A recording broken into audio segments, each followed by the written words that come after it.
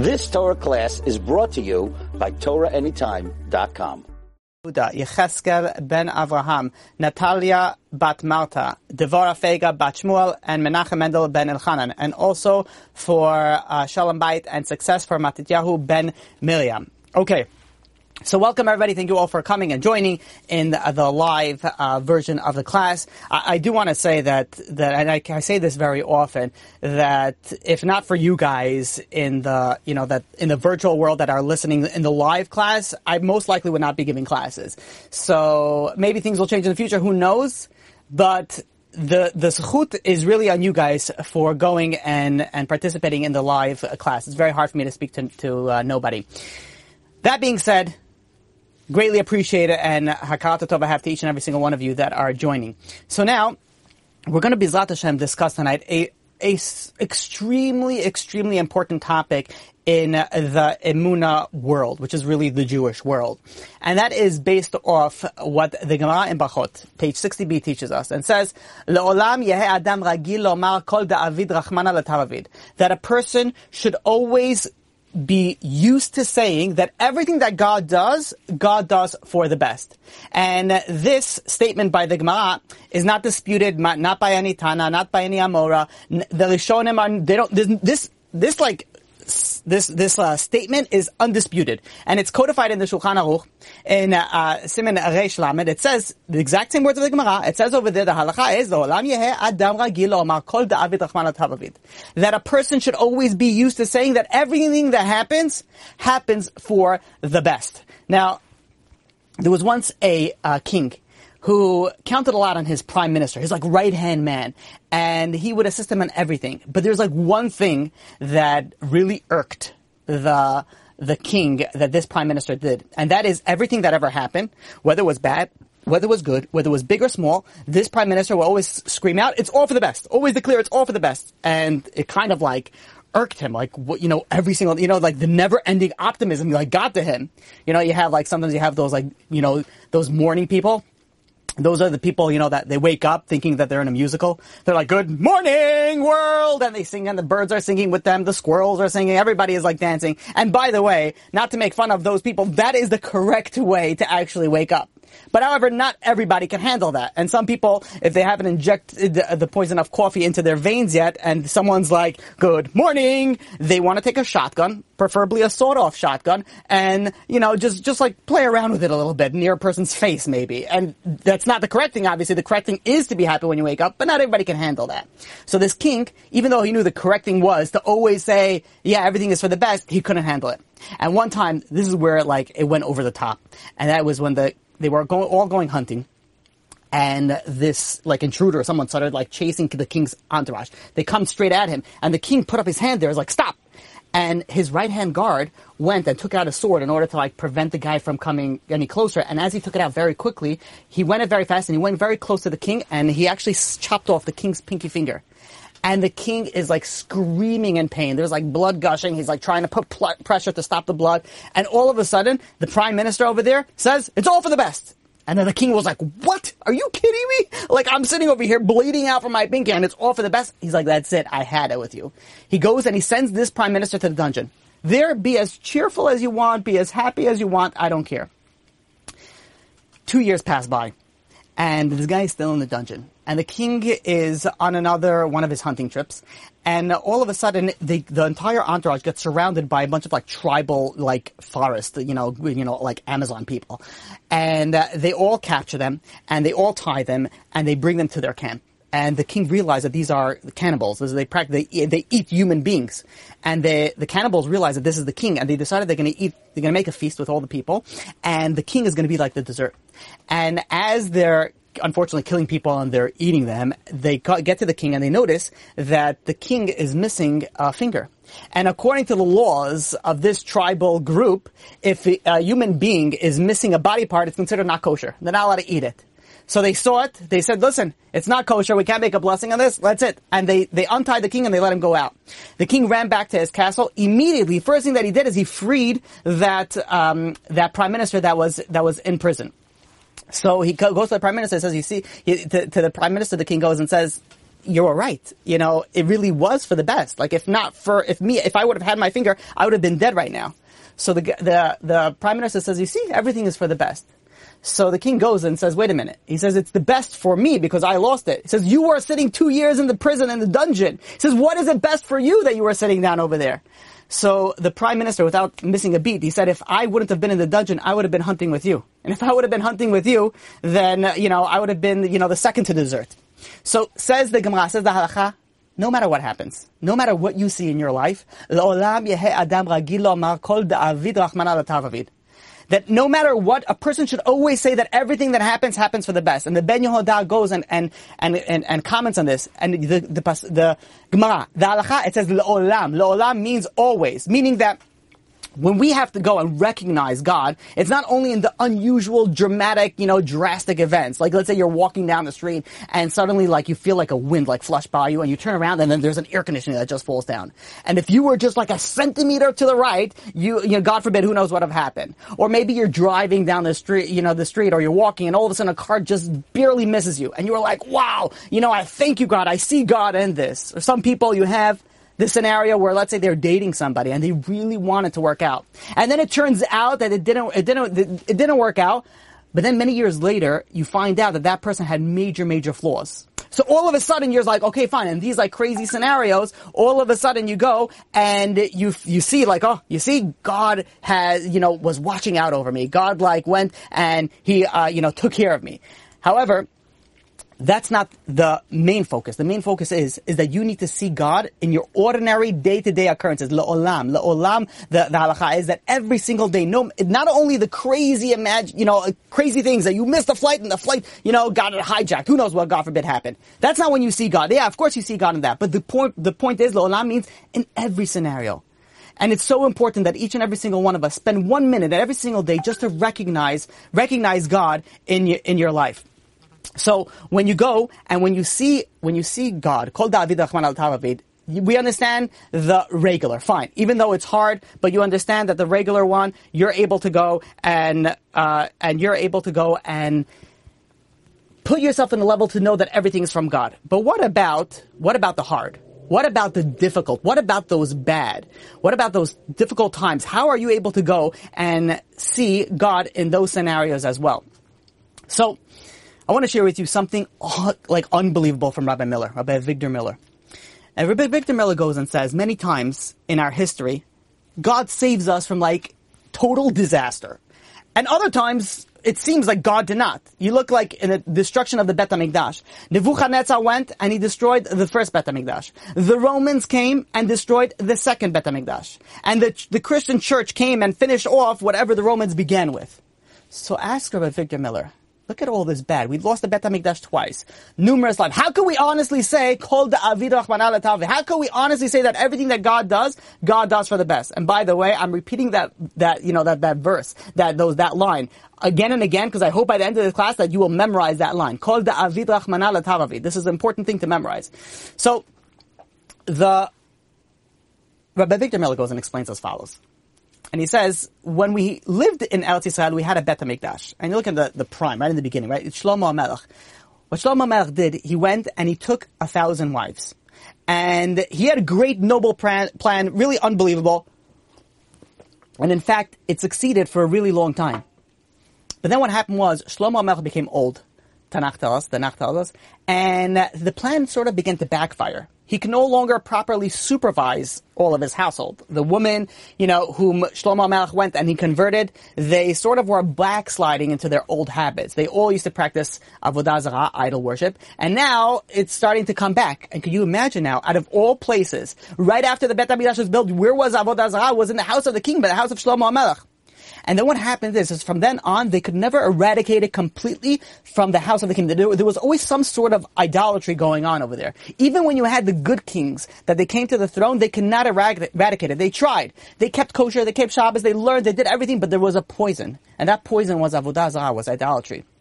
And we know that there's nothing worse than idolatry. It was a hopeless situation. And you want to know who saved the situation? As crazy as it sounds, Nebuchadnezzar comes along.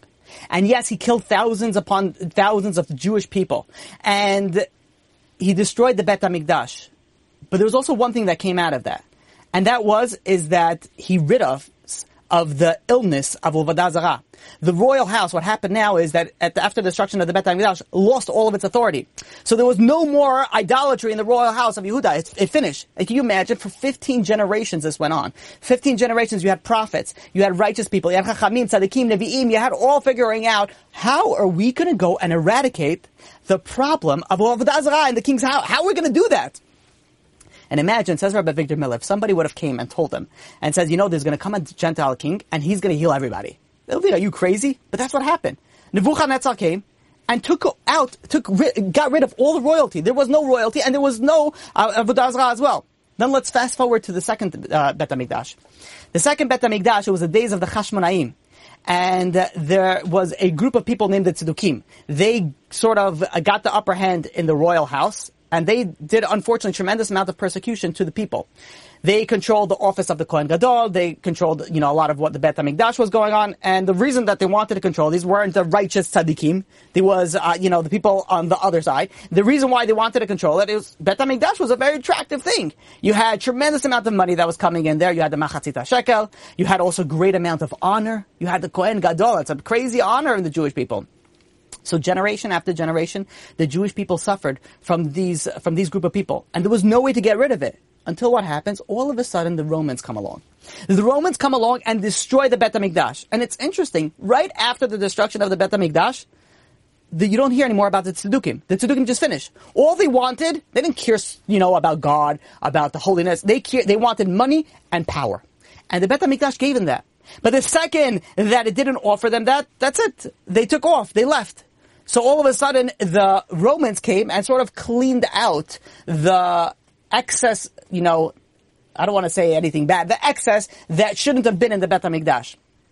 Let's keep on fast forwarding. After Rabbi Yehuda Nasi passed away, this is when he sealed the Mishnah. The Mishnah was sealed in the year roughly, 199 Common Era. What happened was after that, there was persecution that began in Eretz Israel, and it became worse and worse. And this is really because of the Christians. What happened is that the Christians converted a certain emperor, and this was later known to be Emperor Constantine. Constantine means faithful, so that's why they named him the Emperor of Constantine. Then what happened is that once they converted the emperor to Christianity, he force converted the entire Roman Empire into Christianity. Now, until this time, the Romans had no religious animosity towards the Jewish people. What they wanted when they destroyed the temple, when they fought against the Jews, it wasn't because of religion. It was because they wanted money. They wanted power. They wanted what Israel held. But when the Christians came along, that's something else. It wasn't any more about money. It was about this hatred towards the Jewish people. The persecution against the Jews at this point in time intensified. So what happened is that the Jewish people had to leave Eretz Yehuda. They had to leave the certain area of Israel. And they either went to the different part of Israel, in the Galil, or they had to travel to Bavel. And what was taking place at Bavel during that time? This is where you had Rav Ashi. Rav Ashi was leading the community over there, and he established friendly relations with the government in Bavel, in Babylonia. And there, the Jews lived relatively well, with good relations into the government. However, the Rav Ashi saw that this is not going to last. This type of goodness is not going to last. So what he did is that he took, and him and his disciples and his peers, they went and they took this gigantic task, and they're going to seal the Talmud Bavli. Now the Talmud existed at this point in time, but it wasn't in full order like we have it today. So in order to seal it properly, you had to get the sages from all over the world to come to one place to review all the things and to see how it was going to be put in and what's going to be put in which place and so on and so forth. There was one problem, is that many of these righteous tzaddikim that needed to be in Bavel, they were living in Israel at the time. They were living in Eretz Israel. And that's why it's interesting. We have two Talmuds. You have the Talmud Yerushalmi and the Talmud Bavli. Not going to get into it, but Talmud Bavli is the most authoritative. So when they wanted to go and close the Talmud Bavli, they needed all the sages in one place. But the problem is that when the Jewish people lived in Eretz Israel, you can't just leave Israel. You can't just leave it. It's like a sin. You have to stay in Israel. There must be a reason. So what happened is all of a sudden the church fathers came along and they started butchering people, the Jewish people in Eretz Yisrael. So the sages had to run out. They had no other choice. Where did they go? They went right to Bavel. So at this point in time, Rav Ashi sees how everything is cutting into place over here. That all the sages are here. There's good relations. All of a sudden, the sages from Israel are coming in also. Rav Ashi said, this is the time that we have to seal the Talmud. This is the time we have to seal the Talmud, Bavli. And this is why it's interesting. You find a lot of the sages in Eretz Yisrael, like Rav Mani, Rav Asi, Rav Chanina, Rav Yossi, all these rabbis, they're mentioned in the Talmud Bavli because they had to go there. They had to go into Bavel. So, says Rabbi Victor Miller, you know, when you look at history, we discovered that very, very traumatic and bad things. And by the way, don't get me wrong, it's not a great thing that it happened that we could say, oh, you know what, it was worth it for all the Jewish people to buy. No, we don't know. We don't know all the calculations. But one thing we knew is, look how Rabbi Victor Miller goes and says, look at what good came out, even from the worst part in Jewish history.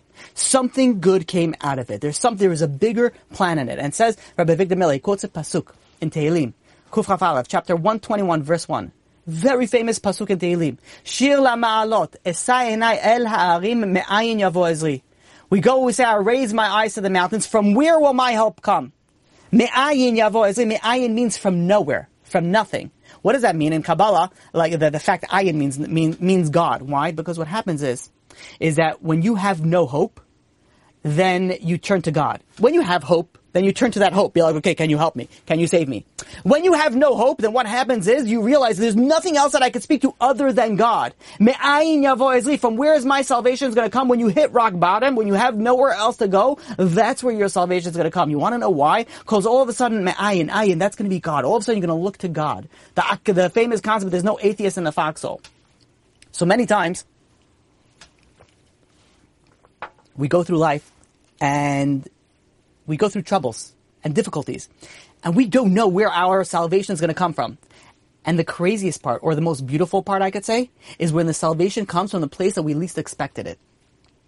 Now, the importance to understand this, that we don't always see the big picture. But one thing the halakha tells us, the Gemara tells us, that kol da'avid rachmana letavavid, that anything, whether we see it or not, everything that God does is for the good. Is for the best. I want to branch us off into 3 different categories. Number 1 is how you can actually gain from a loss. Number 2 is how you can be saved from a greater loss. And number 3, how the loss can actually save you. Because the focus over here is what I really want to go on is, and B'ezras Hashem in this class, is to focus on how do you see God in the bad? In the good? Fine, that's fairly easy. In the regular? Fairly easy. Let's focus on the bad.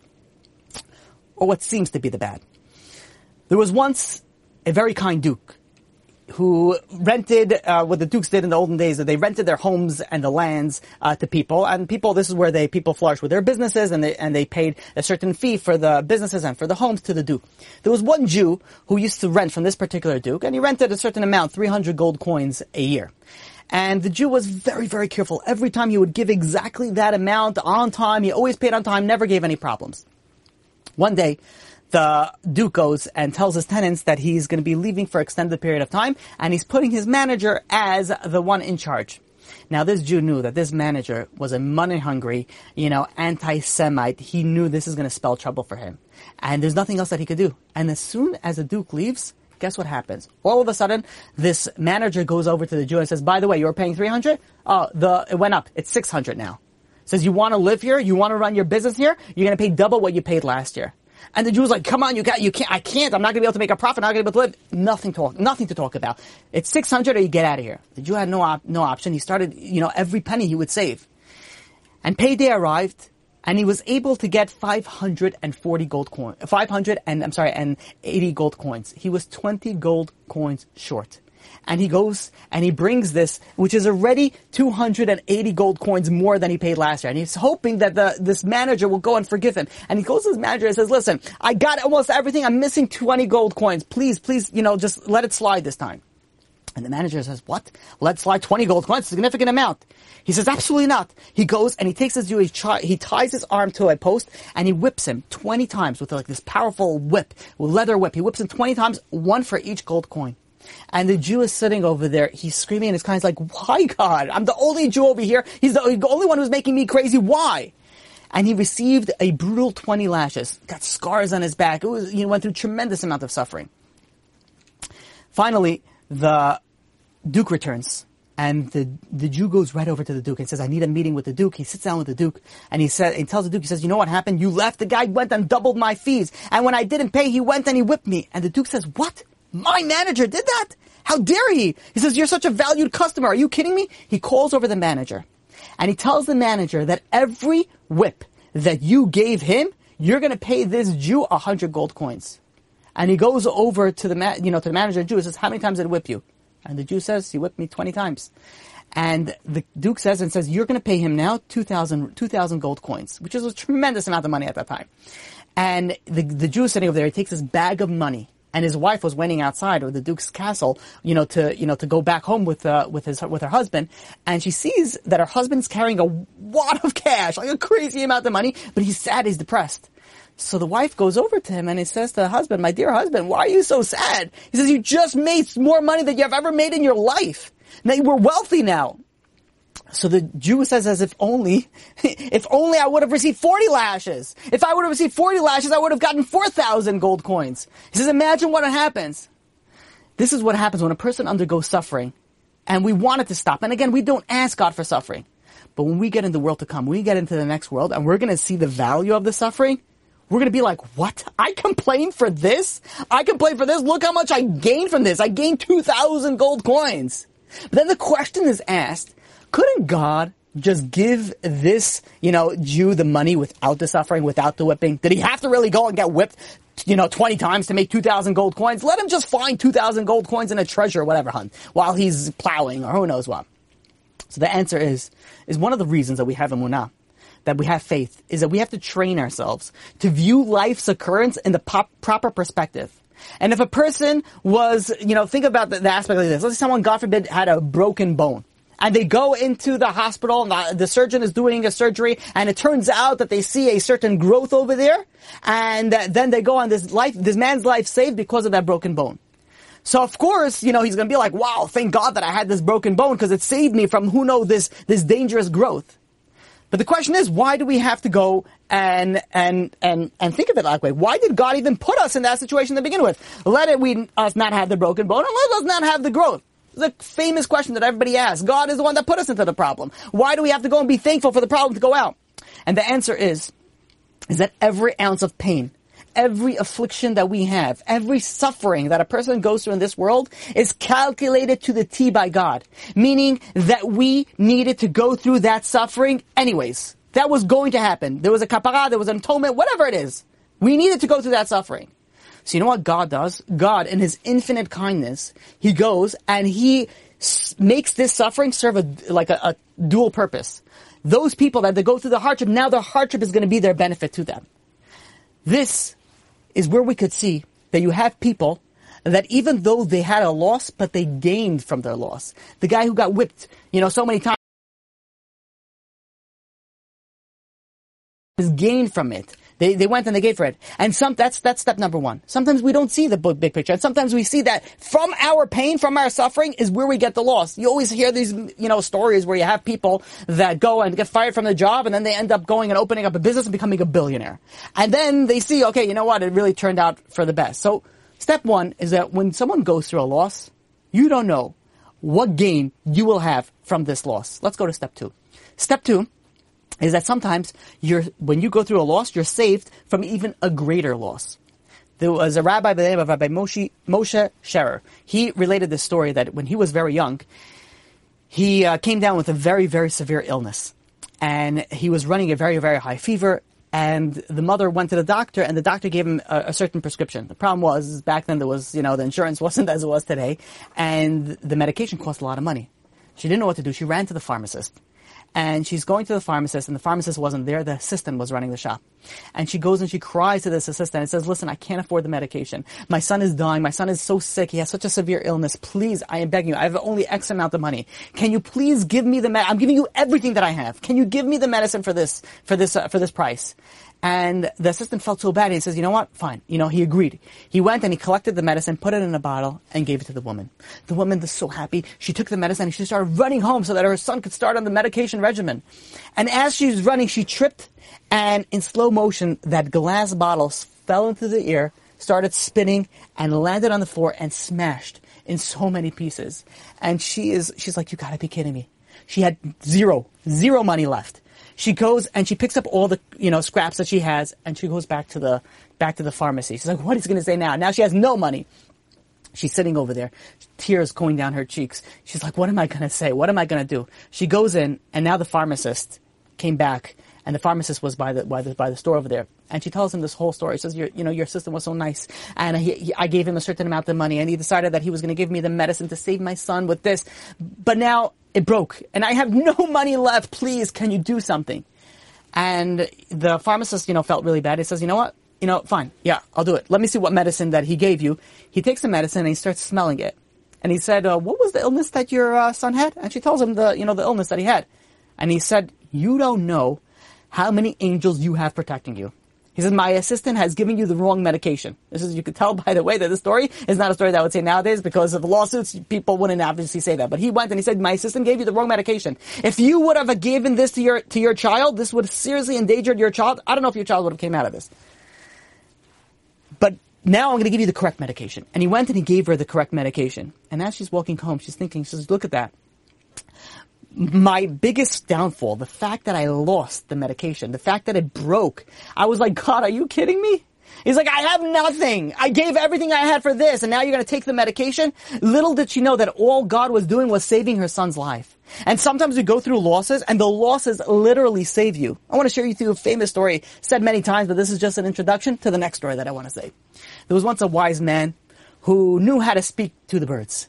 And there was a certain, call it in Israel, it's a nudnik. Nudnik is someone who's a pest. Constantly, he's like, come on, I know you speak to the birds. I know you know the language. Tell it to me, please. Tell me the language of the birds. Finally, the guy was driving, this wise man crazy. The wise man says, fine, you know what? If you leave me alone, I'll teach you the language of the birds. He teaches him over the period of months the language of the birds. And one day he's walking back so happily. He's whistling. He's in his mood. He's great. He understands the birds. And suddenly he hears the birds chirping. And he says, oh, what are they going to say? And the hearer says, you see that man who's walking right under us? His warehouse will catch fire tonight. And he's like, what? And he listens. And he's like, come again? And they keep on repeating it. His warehouse is going to catch fire tonight. He runs straight home and he clears out his entire warehouse. Lo and behold, that night, a huge fire erupts, burns out his entire warehouse, but all his products were saved because he took it out. The next day, he's so happy. He's walking along. He saved this, now he has to build, but however, the loss wasn't so great. And all of a sudden, you hear the birds singing that there's going to be a drastic rise in the price of silver. He's like, look at that. He goes and he runs into the market and he buys large quantities of silver. And the next, few weeks, the price of silver jumps and he makes a killing off it. A few weeks will go by, and all of a sudden he hears the bird saying, this person that's walking past by us, he is going to die. And he's like, what? And he hears them again. They're singing again. This guy is going to die. And he runs over to this wise man and he says, you gotta help me out over here. It was all nice and dandy. I, saved my warehouse. I was able to go and, make some money on the silver. But now they're telling me they're gonna die. I don't know how to save myself from that. And the wise man goes and says, if you would have lost your products, your produce, and you would have not become rich by making this fantastic profit on the silver, then you would have had the suffering that you would have had, and you wouldn't have need to died. But now you went and you tried to outsmart God. It says that God, there was a bad decree on you. God was going to get that decree taken care of by the burning of the factory. But now, not only you went away, you made money from the silver that you weren't supposed to. Now, unfortunately, the bad decree is going to come into fruition. This is just an introduction to the following story. There was once a Ger Chassid. He fell into really, really difficult times, and he had to declare bankruptcy. So he went over to his rabbi. The Rebbe was the Chiddushei HaRim. And he goes over to the Chiddushei HaRim, the rabbi, and he goes and he says, please, he wanted to give him advice and a blessing. He said that he has a wealthy brother, and he could go and he could borrow money. And he would be able to borrow money and sort of, set himself up again, but he wanted the blessing from the rabbi first. So the rabbi is thinking, he's concentrating. Then the rabbi opens his eyes, looks at him, and he says, don't go to your brother. God will help you. So the rabbi says something, fine. Months pass, the situation of this chassid did not change. Finally, his wife urged him, says, listen, go to the rabbi again. Try to convince him that we got nothing. Let you go to your brother and get some money so you can rebuild again. So he goes back to the rabbi and he explained that his wife is broken, is down. He needs to go and he needs to borrow money. He could go and put himself back on his feet again. Let me just get the blessing from the rabbi that he could borrow the money. And the rabbi once again, said, I really feel for you, but he advised against taking a loan. Don't do it. A few months go by, and this time the wife was nagging her husband. You have to approach your brother. You have to get the loan. We have to go and support the family. So not knowing what to do, he didn't go to the rabbi anymore, and he went to the brother. The brother heard his financial struggle. He says, of course. He wrote him a large check, and he took that money. He invested it carefully. He stabilized his affairs. He went and he's, handling this business and that business, and slowly things seem to get better again. A few months go by, and suddenly this Hasid gets down with a very serious illness. And he goes to the doctors, and the doctors tell him he just has a few weeks left to live. It's a serious, there's nothing that he can do. His wife goes and starts thinking, and she realizes that this whole predicament arose because she failed to listen to the rabbi's words. So she went, the husband was too sick to go. She went and she sent a message to ask a blessing on her husband's behalf to the rabbi. When the Chiddushei HaRim heard this, he explained sadly to the messenger, he said he saw that poverty that this person, this Hasid was supposed to endure was going to be an atonement. It was going to be a kapara for him. And with emunah, and with endurance, and with hoping and praying to God, the difficult times would have passed, and eventually he would have made back his money. He says, but now that you went ahead of the decree, I can't change the decree anymore. And, let's not finish where that story ended off. But not always is it possible to go to such a great rabbi and have clear instructions, don't do this and do that. Majority times in our life, we have one option. And that option is to rely on HaKadosh Baruch Hu, to rely on God, the one who knows everything, the one who created the world, or the one who was there from the beginning of time until the end of time. That's all that we have to rely on. And we don't know how many times the difficulties that we go through our life are just preventing so much greater difficulties. And all we need to do is have that emunah, have that bitachon, and keep on just plowing through it. There was once a person that was playing a certain sport, and the ball went, like full force and hit him in his eye. And it was serious, it was bleeding, and they put a bandage on, they rushed him to the hospital. In the hospital, they put him on this bandage, they said they're not allowed to go, he has to be in bed rest for 2 weeks, and he can't touch the bandage. So, after 2 weeks, he's sitting there nonstop with, in his bed, on bed rest with a bandage, not able to say anything. His wife had to take care of him completely. Then his wife goes, 2 weeks go by, the wife brings him to the hospital. As she brings him to the hospital, they're slowly unraveling the bandage. And as they take the bandage off, all of a sudden, the eye began to gush out blood, like projectile, like vomiting. It was like, ejecting out. The wife was in the room. She saw this. She's like, oh my gosh, what is happening? She thought that's for sure. It's a failure and it's healing. And she fainted on the spot. She's like passed out, fell down on the floor. When she woke up, the doctors go and explain to her, says, you don't understand. So the fact that his eye started gushing out blood, that means that now his eye is going to be able to go and have a full recovery. Because what happened was when he got injured, there was dirt in the eye. And the eye, because the eye is so sensitive, we weren't able to fully clean the dirt. And who knows how many infections would have came out of it. But what happened is that it started bleeding so forcefully from the inside that the blood washed the eye out of all the dirt and prevented any infections. So now the doctor says, now I'm confident he's going to have a full recovery in his vision. Beforehand I didn't know, now I know.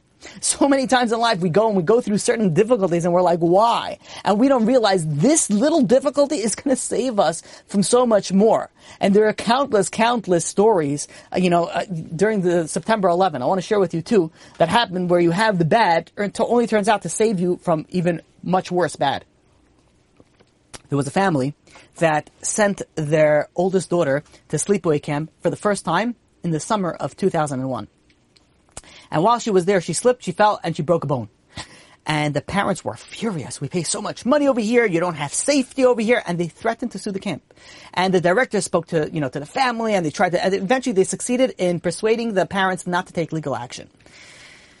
Shortly after that, the father had to go. It was September 11, 2001, and the father had to go and bring his daughter to the hospital to go and get her cast removed. And what happened is that as he was going and accompanying his daughter to the hospital, he hears about the plane going into the World Trade Center, the place where he worked. And if his daughter would not have broken her bone, and if he wouldn't have gone with her to the hospital, he would have been in that building during that time.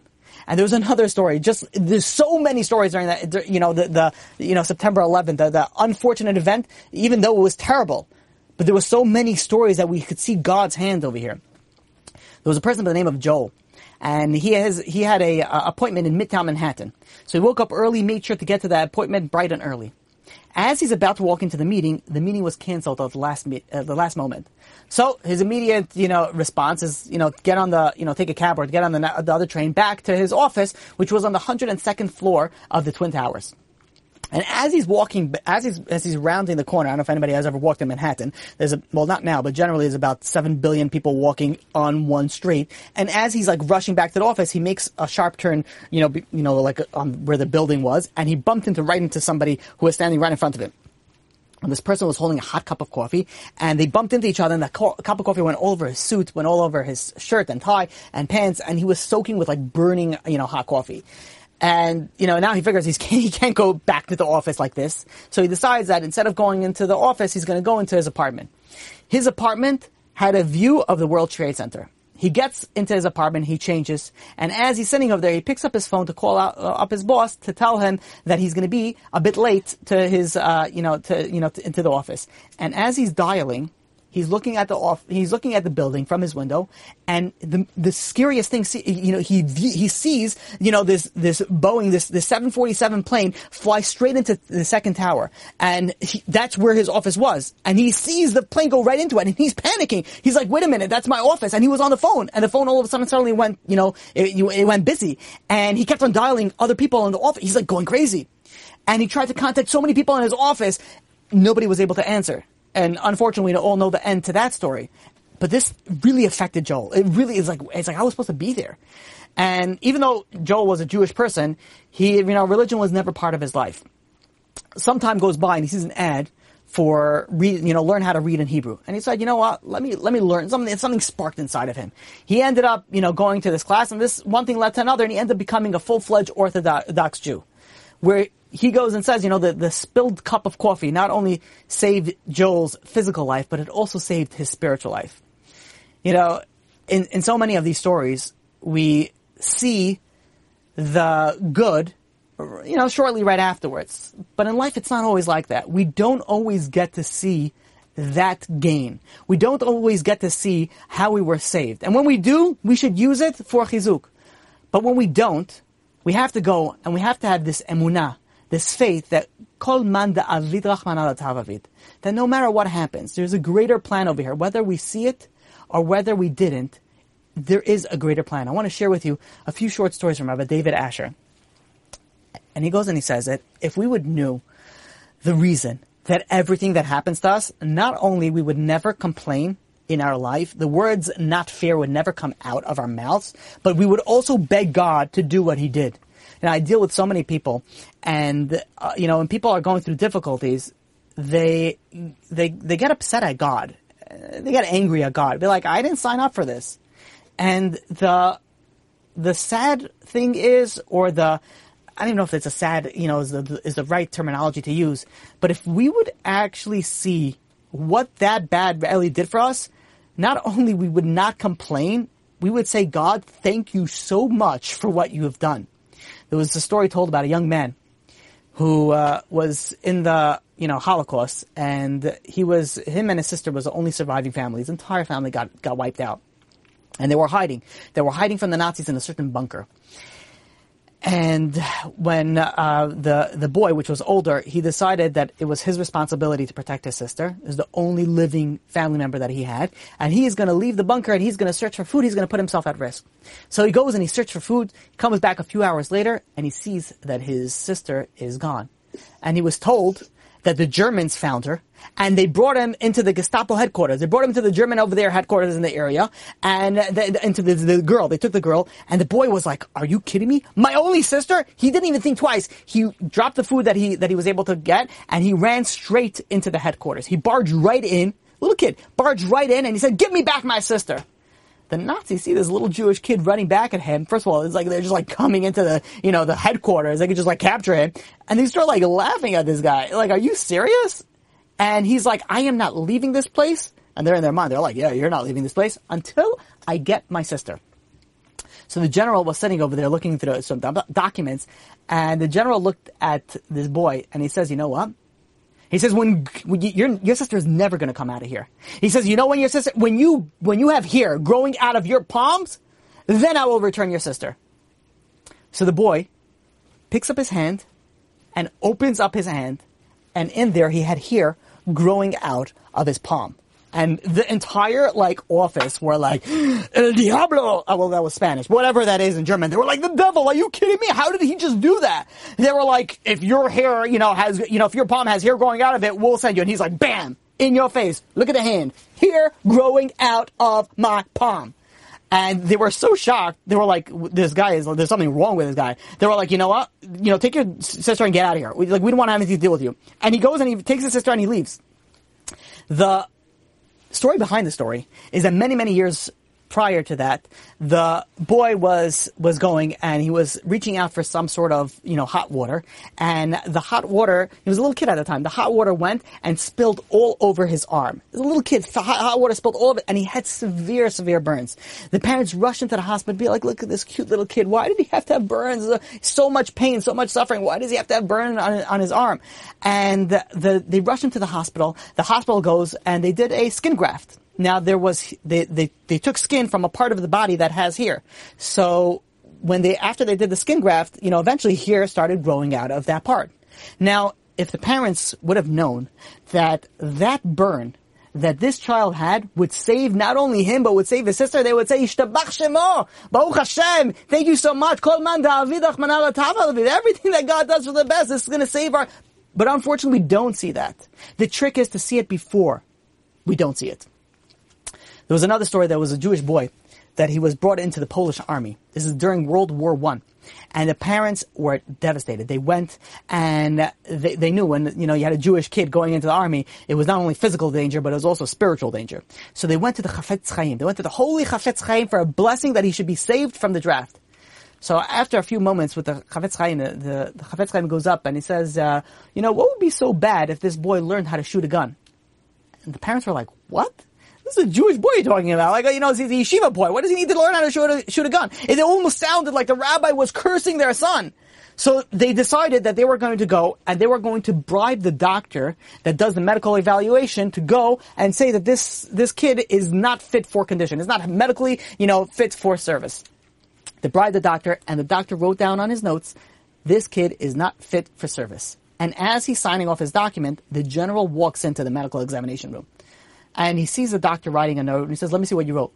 And he looks at the note, he looks at the kid, and he says, what's wrong with this kid? He says, this kid is perfectly healthy. The doctor got punished. He says, this kid is going in my, in my section of the army. He's coming into my division. And there he was brought into the division of the general, and he was in charge of assembling machine guns. And not only that, he also learned how to assemble machine guns, disassemble the machine guns, and also how to use them. Now, miraculously, he survived the war, and several decades later, during World War II, he found himself in the Warsaw Ghetto. And there he managed to escape from the ghetto with a group of friends. And they ran deep into the woods, and there they met a band of partisans. These are groups of people where they decided they wanted to fight against the Germans. But a majority of them were not Jewish. In fact, some of these partisans were actually anti-Semites. And they're like, why do we need you in our group over here? You're going to slow us down. We should just kill you. We have no use for you. So all of a sudden, this boy goes and says, well, listen. He says, I see you have here some broken machine guns. He says, I could fix it, and I could hit any target that you want. And they were all like, what? Let's see. And he goes, and within a few minutes, he takes the broken machine guns, he fixes them, and they put them opposite targets, and he hits every single target bullseye.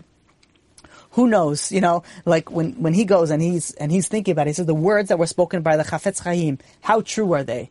What the Chafetz Chaim said decades earlier, what would be so bad if he learned how to shoot a gun? We don't realize how much all these problems save us. There was once a story where a young girl fell into a pool and she was underwater for several minutes. And miraculously, somehow she survived without any trace of brain damage. So the doctors wanted to do some investigation. This is not a medical, normal thing. This is a medical miracle. So they realized that this girl suffered from something called sleep apnea. This is a condition which is, enlarged her tonsils, and it trained her body to survive on low levels of oxygen. Sometimes the people that suffer from sleep apnea, they stop breathing during the night. They literally stop. They have to have this, the CPAP machine that they need while they're sleeping. And the parents, who, how many struggles and anguish, they had to go sleepless nights to go with, this little girl with, to the doctors and figure out what's wrong with her sleep. Little did they know that this condition ended up saving her life.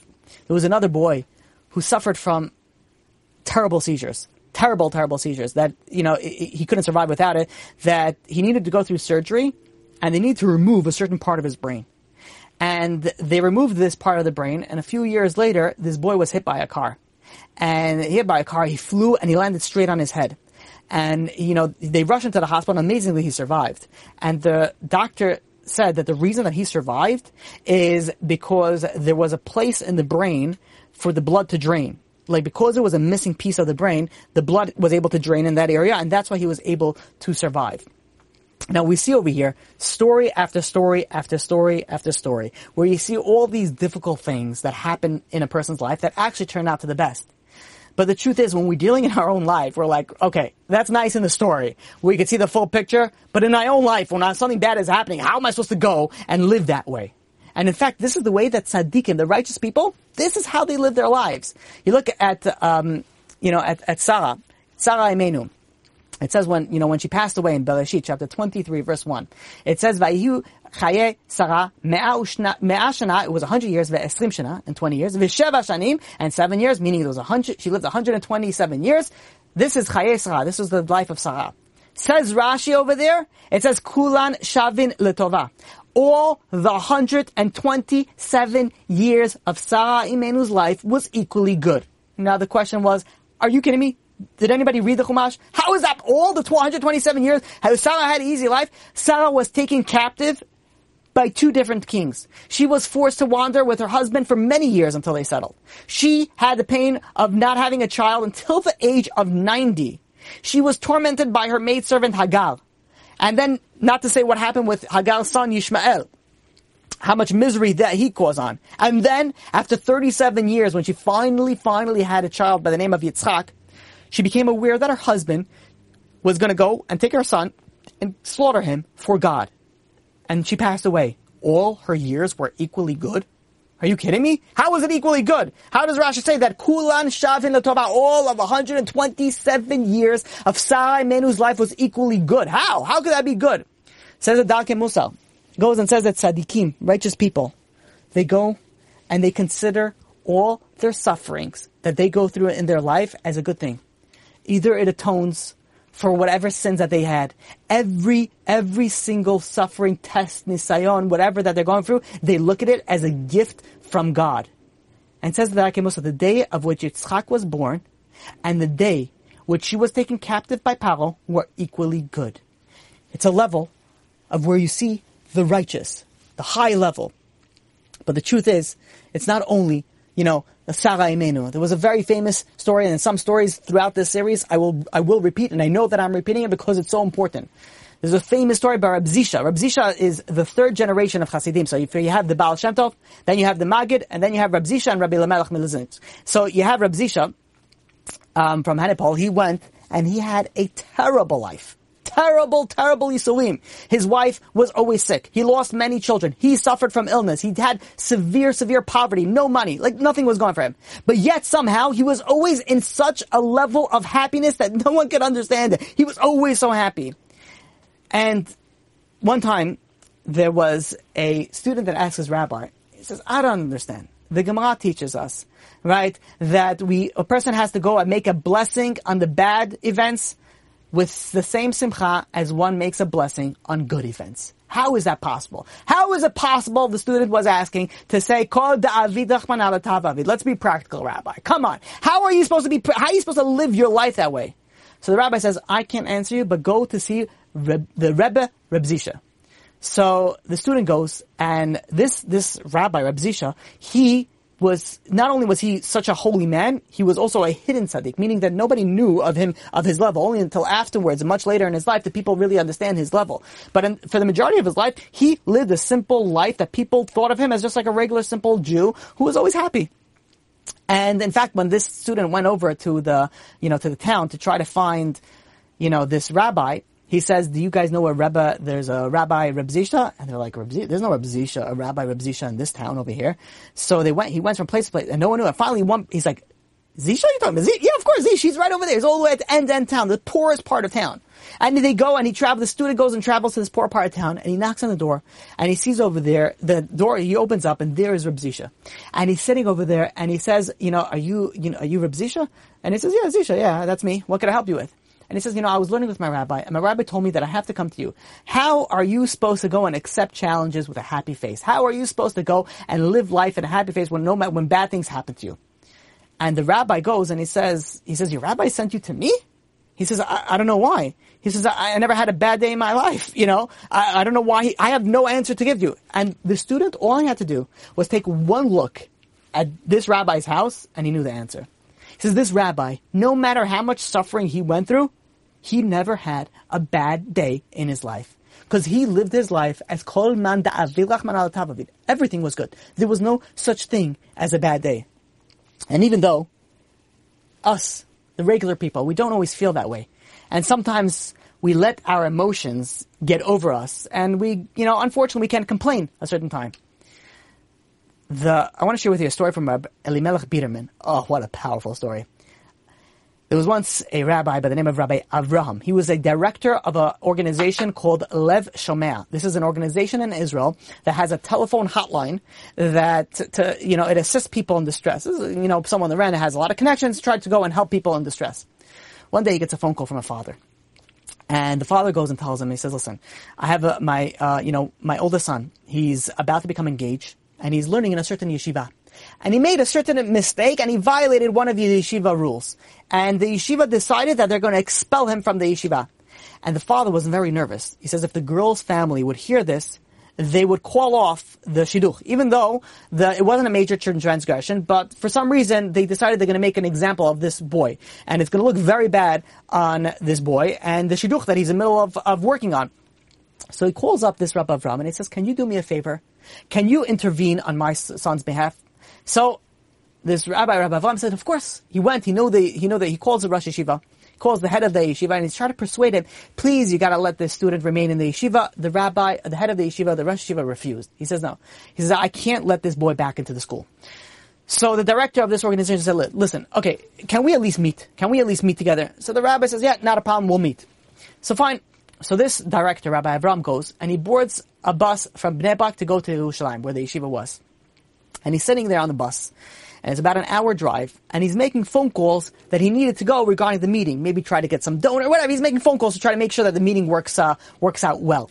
And as he's making phone calls one after another, finally there was a guy that was sitting behind him, started getting so upset at him, and he started screaming at him. He says, don't you have any consideration? He says, this is an hour bus ride, we're sitting on a coach bus, people are trying to sleep, and you don't stop talking, one phone call after another. Let people sleep. Let people rest. And this director's Rabbi Avram, he was so embarrassed. He's like, I'm so sorry. He turns his phone on vibrate, and he decided he's going to postpone any other phone calls until he gets off the bus. A few minutes later, however, his phone starts vibrating, and he sees it's the head of the yeshiva. The Rosh Yeshiva is calling him, and he's knowing it's so difficult to get a hold of him. He's going out to a meeting with him. So he picks up the phone. And he's like, hello. He whispers into the phone, and the rabbi, the Rosh Yeshiva, goes and says, listen, I can see that you don't have time to talk right now, but I just want to tell you that, I spoke to the boy, and the boy honestly regrets what he did, and I decided that I will allow this boy to remain in yeshiva. You don't have to come to the meeting anymore. So this Rabbi Avram, was so thrilled. So he hangs up the phone and he said, listen, I have such good news for this boy's father. I gotta go and I gotta, share it with him the news. So he picks up the phone and quietly dials this boy's father's number and he answers and he starts talking into the phone and he's like, hi, very quietly. He's like, the issue was resolved. I spoke with the Rosh Yeshiva. Your son will be able to go and remain in the school. But as he's talking to the boy's father, he hears like an echo. And he's like, it's like bothering his concentration. All of a sudden, he holds the phone for a second. He turns around and he sees the guy behind him on the phone. And he's like, hello? And the guy's like, hello? Are you kidding me? The guy that went and complained to this man, you are bothering everybody and not letting anybody sleep. That guy is the one that's helping, his own son. He was making phone calls for his own son. This guy wanted to bury himself in the seat with embarrassment. The father goes and says, I am so sorry. He says, I was going to the Kosel now to pray for my son. I was so agitated. I was not myself. Please forgive me. Please forgive me. The Rabbi Biederman goes and says, look at the lesson that we can learn from this story. People tend to complain. And we say when things don't go the way that they want them, we complain and sometimes we get angry at God. If we only knew that while we are angry at God, God is actually working on our behalf and going out of his way, as it were, to go and help us. And if we would know that, we would never be angry with him. The biggest embarrassment is that when we go to up after 120 and we say, God, come on, really, look what you did to me. And God says, what? Look at the picture. And when we see that really saved us from so much problems, we would want to shrink from embarrassment. So we have to go and work on it and work on ourselves to go. And even when the bad, to realize, Kol man da'avid rachmana l'tavavid. Someone who lives the life with Kol man da'avid rachmana l'tavavid, that everything that God does for the best, living a life of emunah, faith and bitachon, that person will always be joyful. Think about somebody who goes and just finds out he won the lottery. And he's going to cash in his check or the lottery ticket. And as he's walking, he walks into a tree. And he walks into the tree and he's bleeding. Do you think he's going to be painful? He's going to be like, what? No problem. Kisses the tree, says, see you later, gets into his car. He's driving in his car over there. A guy comes, cuts him off, sideswipes his car, scratches his car, and he goes to him, and the guy comes out and he says, oh, by the way, you just, I hit your car, I'm so sorry. And he says, nah, don't worry about it. He's going to cash in $1 million check. He is not sweating the small stuff. This is people that live their life with emunah and bitachon. They don't not only sweat the small stuff, they don't sweat the big stuff. And by the way, this is not a simple level. It's a level that we have to go and strive to reach. Rabbi Yisrael Salanter pointed out that one is not allowed to say that Hashem's actions are bad. One is allowed to say that things are bitter, but not bad. Because medication could be bitter, but it takes it in order to heal the body. So we see over here that sometimes when we go through bad things in our life, sometimes that not only is it not bad, but it actually we can gain from this, like physically in this world. Sometimes it saves us from a greater loss. And sometimes that loss itself saves us. So we started off the class asking, Kol da'avid rachmana l'tavavid. How are we supposed to live our life that way? How are we supposed to live our life? So one of the things is that we have to go and we have to look at God in every angle in our life. Whether it's the good, whether it's the regular, and especially the bad. If we go and we start living our life in a way that everything that God does for the best, then guess what? We're going to live a life of always happiness, always, have, this emunah, bitachon. Nothing's going to bother us. Nothing is going to question us. And with that, we will actually reach such a high level, such a tranquility in our life, that only blessing will come. And one of the things that we need to learn is that with emunah, this actually brings us blessing. So it pays for us to work on ourselves, because this can be the answer to all our problems. And with that, we'll open up to any questions. You guys could either unmute yourself or you could put in the chat box any questions that you have. Okay. We have a question over here. I heard you say, why did the first bad to begin with have to happen? So the question is, why did bad have to happen? God has many calculations. And it's very, very important. I say this again and again to many people when I speak to regarding when people are going through difficulties. Things are not one linear, meaning that God did this because of this. Obviously, God works midah keneged midah exactly. But we can, sometimes it's difficult for us to point out what is the correct, thing. And many times there are multiple sort of avenues that reach the same thing, the same conclusion. So we don't know why the bad had to happen. But one thing that we do know is that it did have to happen. The bad not only had to happen, that it was required, whether it would be a tikkun, whether it would help us, get a special blessing afterwards, whether it will go and, protect our children. There's so many factors that could come in, but one thing is for sure, that bad, if it happened to you, it was supposed to happen. Again, we're not speaking about over here negligence. That's a different class in itself, and entirely, B'ezrat Hashem, we'll speak about it when the time comes through the series, which is, what about your negligence? So how can it be good if it's your negligence? So that's something that we'll speak about, B'ezrat Hashem.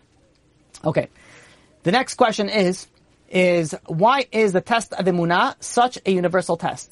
And how do you separate between if something's painful and knowing it's good at the same time? So there's two questions over here. So first of all, why is the test of Emunah such a universal test? In life, and in fact, this is something we spoke about before the test of, the final test before Mashiach comes is actually going to be a test of Emunah. This was also the test before the Jewish people left Egypt. This is one of the, Emunah is so important. That's one of the main factors that we're here in this world. Obviously everybody has their own tafkid, but Emunah, many of the sages or the rabbis in our generation say this is the test of this generation. It's a universal test because when we're living our life and we don't always, see the full picture, which, by the way, is the title of B'ezrat Hashem next week's class, is Seeing the Full Picture, which is sort of a continuation of what we're dealing with tonight. It's difficult for us to remain strong and have, a good mindset. The fact of having a good and happy life is very important for everything in your life. If you want to be a good person, if you want to be a good Jew, you have to have some sort of tranquility. If you're always having anxiety, if you're always upset, if you're always angry, then you're not going to be a good person. You're not going to be, a good spouse. You're not going to be a good father. You're not going to be able to be a good Jew because you're not going to be able to do things at a full capacity.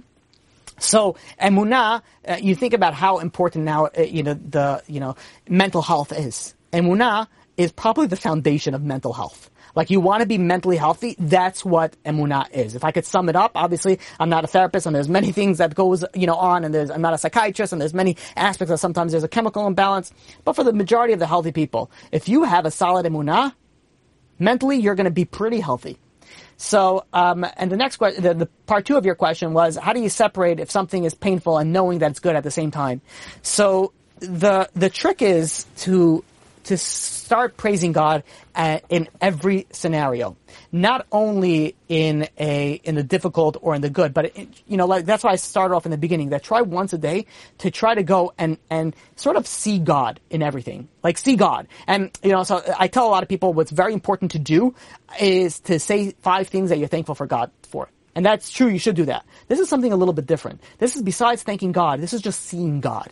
Like you look at this, the God is, you see the trees, you see the water flowing, you see whatever it is in your own life, you could be creative about it. The more that you see God, the more that you train yourself, the more that you'll be able to see God in every scenario. When you go with the people in, either, people in the army, in the, special ops, or people in the,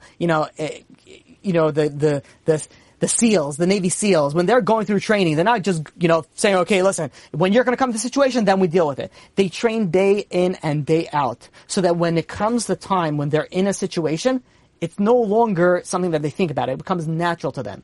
That's the same thing with Emunah, which I see over here. Somebody also asked, how do you build a stronger Emunah? You got to train yourself. It's a daily exercise. It doesn't work with one time that you go and you listen to a class about Emunah. It's a daily exercise. And this is something that, I've told people again and again. I'm a very big fan of David Asher's book on Emunah, Living Emunah. He has 4 out there. Go and read 1 a day. You finish all 4 of them, email him, ask him when is the next one coming out, or call him, thank him. But when you finish it, start again. Learn Emunah every single day. It's sort of like a muscle. You have to constantly work on it, and it's not enough just to read the information. Like, for example, so tonight, we went through an hour of a class. It's not, now we have all this information, which, by the way, it was specifically done that there was a lot of stories because there was focus to enter your heart, and that's how you enter your heart, through stories. When you go and when you internalize these stories, when you internalize this concept of Kol Da'avid Rachmana L'Tavavid, when you go and you internalize this, then you're going to be able to go and you're working yourself every single day. So then when, God forbid, something happens, you can be just that little bit extra ready for it. The next time that you stub your toe, instead of saying whatever you're going to say, you say, oh, Baruch Hashem. Or maybe you'll say, Kol da'avid rachmana l'tav avid. Maybe you'll say that. Okay, let's look at the next question that we have here. If everything is good, then why we keep praying 3 times a day? Sefer Tehillim after Sefer and so on. It should be enough to pray Birkat HaShachar, Shema, and Amidah once, and that should be enough. Oh, excellent question. What is the purpose of prayer? And in fact, this, Bezrat Hashem, one of the series that I want to do once I finish this is on prayer. And this question, in order to answer it, I actually want to devote most likely a full class on this. Like, what is the purpose of prayer? The question really is stronger, is if God decreed something, so how could prayer, change anything? Maybe I'll give you just a little tidbit on it, being that you asked it now. When we pray something, we pray for something, it's not only, we have to understand also what's kavanah that we're supposed to have. When we're praying the right way, and B'ezrat Hashem, when we learn about it, we'll be able to get a different appreciation for prayer. When we pray the right way, it changes who we are. It changes who we are. So when we change who we are, if God decreed something on Sarah, and now Sarah went and prayed, and she internalized a prayer, and she went and she worked on herself, she's no longer Sarah, she's somebody else. Now she's somebody else. That decree is no longer applicable to her. Or sometimes she needs multiple prayers. Whatever, there's many different answers on this. But B'ezrat Hashem will go at it in depth when we speak about the topic of prayer. Okay, next question. We have, I keep on learning Emunah daily. And in my mind, I really have it. How do I get it to my heart? Ooh, excellent question. Because when you go and when you intellectualize something, it doesn't always internalize into your heart. The question is that how do you go and you take something from an intellectual standpoint and you internalize it into your heart, that it becomes part of you?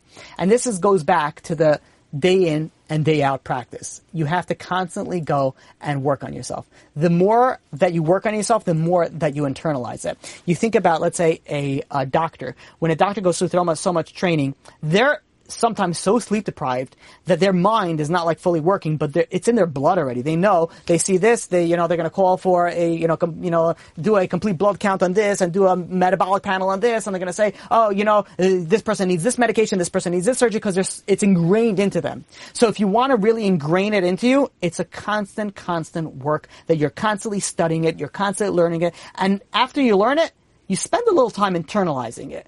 So today, B'ezrat Hashem, after you finish this class, give yourself 2 minutes and say, you know what? Everything that God does for the best. How am I going to internalize it? Just think, and if you can't internalize it, just use it as a mantra for meditation. If anybody knows meditation, just keep on repeating it to yourself. Keep on repeating that everything that God does for the best. And the more that you work it, the more that it will be internalized. But you have to bring it in. You have to go and think about it, contemplate it, and bring it into your daily life. And that also brings us to the original part, which we started off with, which is start seeing God in everywhere. Look, and say, wow, Baruch Hashem. Marabu Masach Hashem. You look at here, you look at there, you start seeing God in your life, so it starts sort of becoming a part of you. Okay, next question is, okay. Prayer is necessary for ourselves, but the question is more on why 3 times, why several times a day. Okay, so that's a very good question, but it's also something we're going to be speaking about. This is corresponding the Korbanot and also corresponding the prayers of our Avot, Avraham, Yitzchak, and Yaakov, which correspond during that time. There's a special power during those time for certain prayer, but even more so, there is a very, very important aspect in the consistency part of it, as well as the aspect of, if we realize we pray the same things every single day.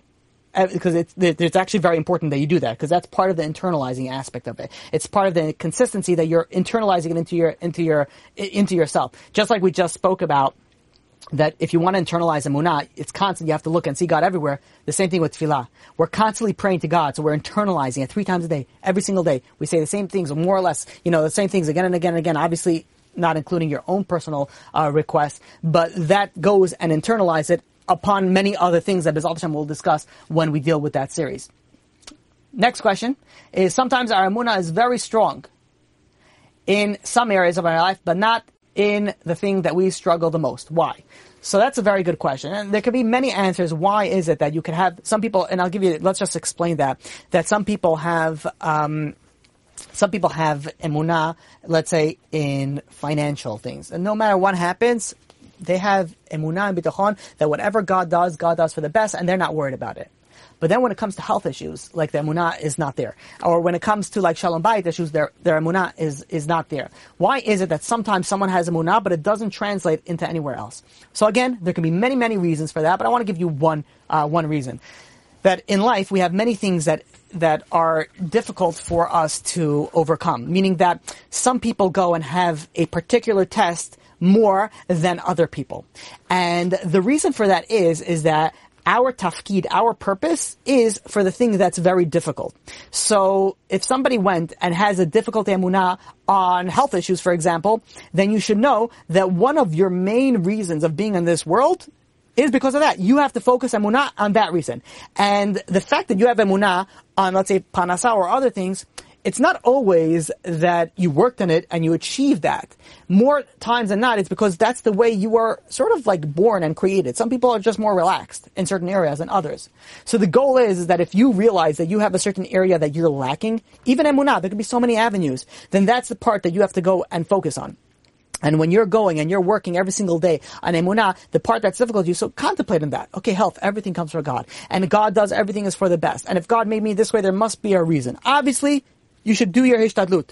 You have to go and follow the things that you need to do. But at the end of the day, you have to know that everything is from God. Okay, that looks like that was the last question that we had. And if there are no more questions, then we'll end it off here. We'll give, I guess, another 20 seconds. Okay, we have a question coming in just a minute. Stay tuned. You know, when you're dealing with the topic of emunah, and this is something that I was thinking, about. I have, Baruch Hashem, that with the help of HaKadosh Baruch Hu, we were able to go through quite a few series. And when I was preparing for the series of emunah, one of the things that I had an option of doing is that I could do it shorter, get to the points and shorter, or I can make it, long. And I chose to make it long, not to stretch it out, because stretch it out is not the correct terminology, but I wanted to make it longer than my regular series, and that is because that emunah has to be instilled with. It's not enough just to know the concepts. In many things, like we had a divinity series, that if you know the concepts, you can review the concept, that's good enough. And emunah, it has to be instilled. It's a constant work. So that is one of the reasons that, you realize a lot of the topics that we speak about, it's like a little bit of information here, lots of stories. Because that's what it instills it into your, into your mind, into your heart. And that is the focus on that. Okay. I think that was a minute. I don't know. I didn't see any. I see Molly had a question. I don't know if you still had a question, but we'll give you another 20 seconds to open it up, and then if not, then we'll end it off. And B'ezrat Hashem, we'll do it the same time next week. And by the way, this is also if somebody has a question, you don't have to wait till the end of the class to type it in. You can type it in as we go, and we could, this way it's there. You don't have to struggle in right afterwards and be like, wait 1 second. Need to answer. But okay, so Molly, if you do have a question, then you could reach out to me privately and at RabbiZitron@TorahAnytime.com. Oh, okay, never mind. About to say goodbye, and you came in the nick of time. Okay, final question looks like, or two of the final questions. Then we'll close it off. I rather find it by the difficult places. It's there, but the small things like waiting at a doctor's office is difficult. And I keep on saying, you want to wait a minute longer than it's meant to be. My blood is boiling. So, okay, I think if I could understand your question, is that that's not so much of a question of emunah, but it's more of a question of patience during difficult, stressful times, which obviously relates to emunah, like exactly. But there are a lot of things that, it's things that we need to work on ourselves. Like, so I live in Brooklyn, and now there's not so much traffic. But when you're going and you want to drive a few blocks and it takes you 20 minutes, people can get very frustrated. And sometimes it's very difficult to be patient when you're driving.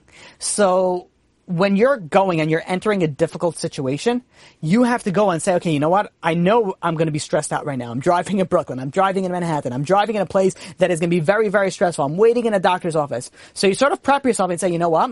All right, take a deep breath and be like, I'm not going to get upset or angry for the next 10 minutes. Very easy thing to do is to go and to wait, 10 minutes. And I'll tell you like this. I know it's getting a little bit late. I went to, chiropractor about a week and a half. Oh, was it 2 weeks ago already? I don't remember what time. Amazing chiropractor. If anybody's out in Westchester, Dr. Jonathan Donath. Amazing. And I have a problem that I crack my neck, I crack my back. I have some back and neck issues. So he told me, he says, you're not supposed to crack your neck. You do not crack your neck, do not crack your back. And the next time you want to crack your neck or you want to crack your back, say you'll do it in 10 minutes.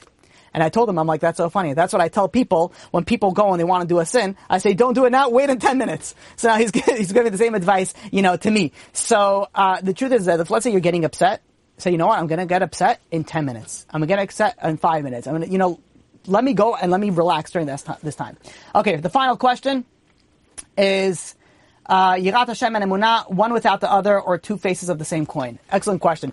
Yirat Hashem and Emunah, which means is fear of God and Emunah. So they are very, very closely related. And in fact, when you look at almost anything in Judaism, everything is connected. Everything is interconnected. But specifically, yes, you're right. Yirat Hashem, fear of heaven, and Emunah does have a very, very strong connection. So that's a good point. Thank you for that.